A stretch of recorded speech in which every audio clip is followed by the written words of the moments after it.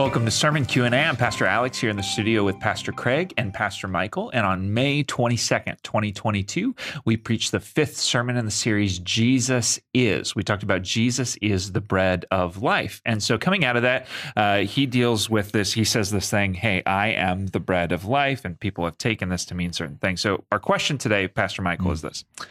Is Lutheran communion biblical? And the word that we've come up for that, the word that they use is consubstantiation. So is that biblical? All right. So when we answered the question about is transubstantiation, the Roman Catholic view, biblical, the answer was 100% no. Okay. So I'm going to give a little bit different answer for this one. Okay. And I would say the answer is 99.8%. Okay. No. Now there's a chance. Let me preface. So what you're telling me is there's a chance. Yes.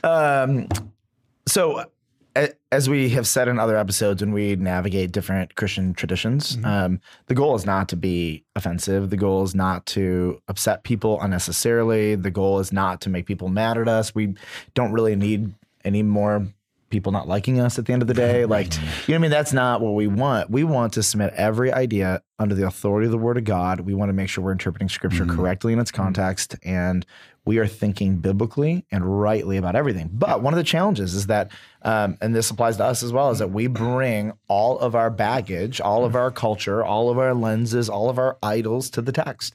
And there are some things that our brains and hearts need to be true, even though the Bible doesn't teach it explicitly or even implicitly. And so we pull things out of the text that are sometimes not even there. And so this is the joy of preaching it with the three of us regularly, is we can like check each other and be like, no, that's a bad idea. That's your brain. That's not Scripture. And I noticed you looked at me when you said that. Well, I mean, frequently right. You have to, you know, come on. So, all right, consubstantiation, very simply, it's the view that the bread and the wine, as the priest blesses them, they don't, like the Catholics believe, turn literally into the body, the flesh of Jesus and the blood of Jesus. But what they say is that the presence of Christ is with, under, and around the elements. It's an interesting view.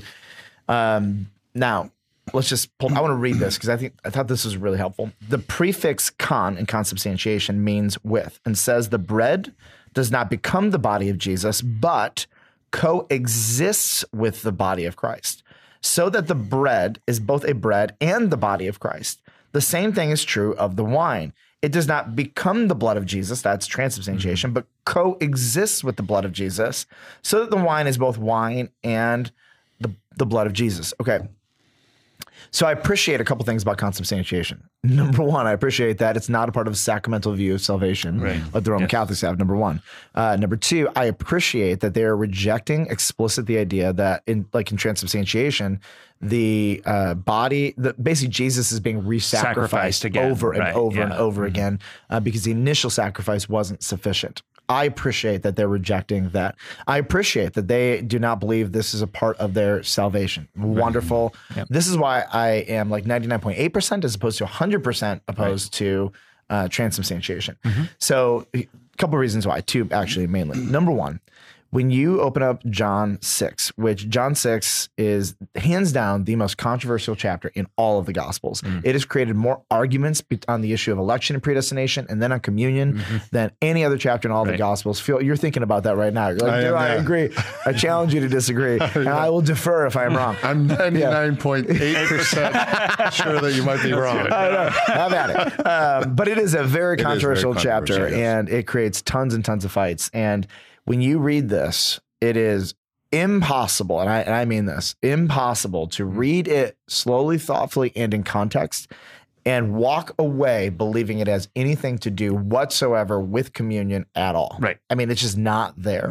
So to take... Nor did the people that were there listening to it understand it that way. Nothing. No. Well, nor did the Apostle Paul, as he looks back and teaches on communion, ever reference it like this. The emphasis was on remembrance, memorial. That's the most important thing. So I think it's really important to understand. Nobody took it this way. Nobody. And if we're being really honest, okay, so like we said earlier, we're not above, any of us, transferring to the text our own culture, values, needs, etc. So Martin Luther did wonderful things, and that he reclaimed, if you will, the purity of the gospel from the Roman Catholic Church. And he led a movement to put scripture first and to keep the gospel pure, to expose corruption. Incredible. Like, I'm not here to diss on Martin Luther. Like, nobody's going to write a story. Like, if anybody wrote a story about our lives, it'd be filled with a bunch of stupidity as well, right? So what Martin Luther did was wonderful. But it was interesting, as he grew up a Roman Catholic his whole life, this sacramental view of salvation, it's in your bones, blood, and marrow. It is hard to get out. And it's the only thing. There was no other churches. There was no other religions on the planet. Yeah. It was only the Roman Catholic. So the only view there and is. it was only the Roman Catholic teaching. Yep. So for him to break away from the Roman Catholic teaching was literally, and when he went to his trial, the accusation was, "Are you alone keeper of the truth?" Yeah.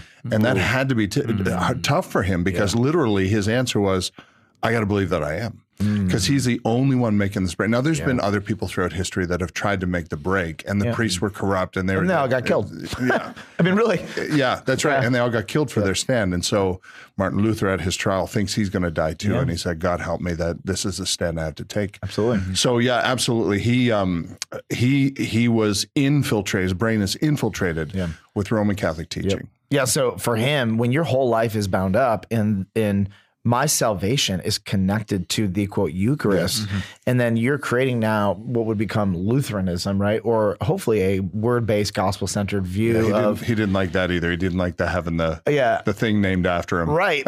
And he lost that battle. So, but you know, he thankfully took the aspects of transubstantiation that were anti-gospel and removed them, which is why the Lutheran view of salvation is not anti-gospel. I think it's just not taught in scripture. Right.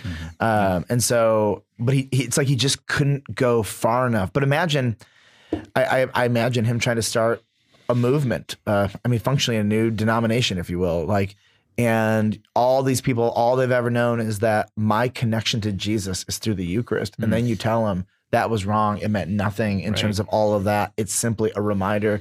That is a cataclysmic shift that he couldn't even make. And so even Calvin got caught up in some of this stuff. And it really took another, I don't know how many, 50, 100 years for people to be like, I don't think you went far enough. Actually, we need to be actually committed to scripture, like in this subject. So when I look at this, I number one, I can't support it because it's just nowhere in the Bible. Right. It's a lesser version of an already bad interpretation of transubstantiation. Right. So and that's kind of the thing that we talked about as we discussed this. So Martin Luther was intentionally contradicting an already bad teaching on something, and as a way of developing theology, that's probably not like the best practice, right? But it's usually how theology is developed, unfortunately. Right. Yeah. Yep. I mean, it's like somebody, this is my metaphor in my brain. It's like somebody saying, hey, well, this is gonna be a little too close for some people maybe watching, but it's like, hey, the entire way that you do worship is wrong stylistically. Yeah. So we'd be tempted to shift one or two instruments or something. And no, when in reality, somebody would say, no, the whole thing needs to die. Right. And you need to just go, it's like that cataclysmic of a thought. Okay. And when we shift, we usually shift in increments. And unfortunately, transubstantiation was a shift that needed to be made in total to a different, completely different perspective. Yep. But that's hard for anybody. And if you're thinking, the more I eat, the more sure I am of getting to heaven. Oh my goodness. That is the core of our fear, right? Yeah. So I think he had to hang on to that just a little bit more than we feel comfortable with, 500 years later. Basically. Okay, so think about 500 years later, Roman Catholics who leave Roman Catholicism still deal with Catholic guilt in a very profound way. Imagine the Catholic guilt. Imagine the feeling like my salvation is connected to this. My assurance is connected to these sacraments. Yeah. And now you're taking away everything that I was assured in. And even though you know the gospel is true, that your assurance is in the blood of Christ, when your heart and your mind have been formed by sacramental salvation, it is hard to break. Even though your brain might know, your heart, it's just like, what if, that's hard. So the bottom line, Jesus does not teach this. No.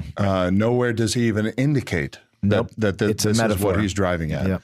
And the fact of the matter is, it is by grace that we have been saved through faith. Yep. And thank you, Martin Luther, for that. Not of ourselves. Well, Jesus, but Martin Luther for reclaiming it. It's a gift of God, not of works, lest anyone should boast. Amen. That's good. Thank you. Well, thank you guys both for that. And thank you for joining us. Please stick around for more questions on Sermon Q&A.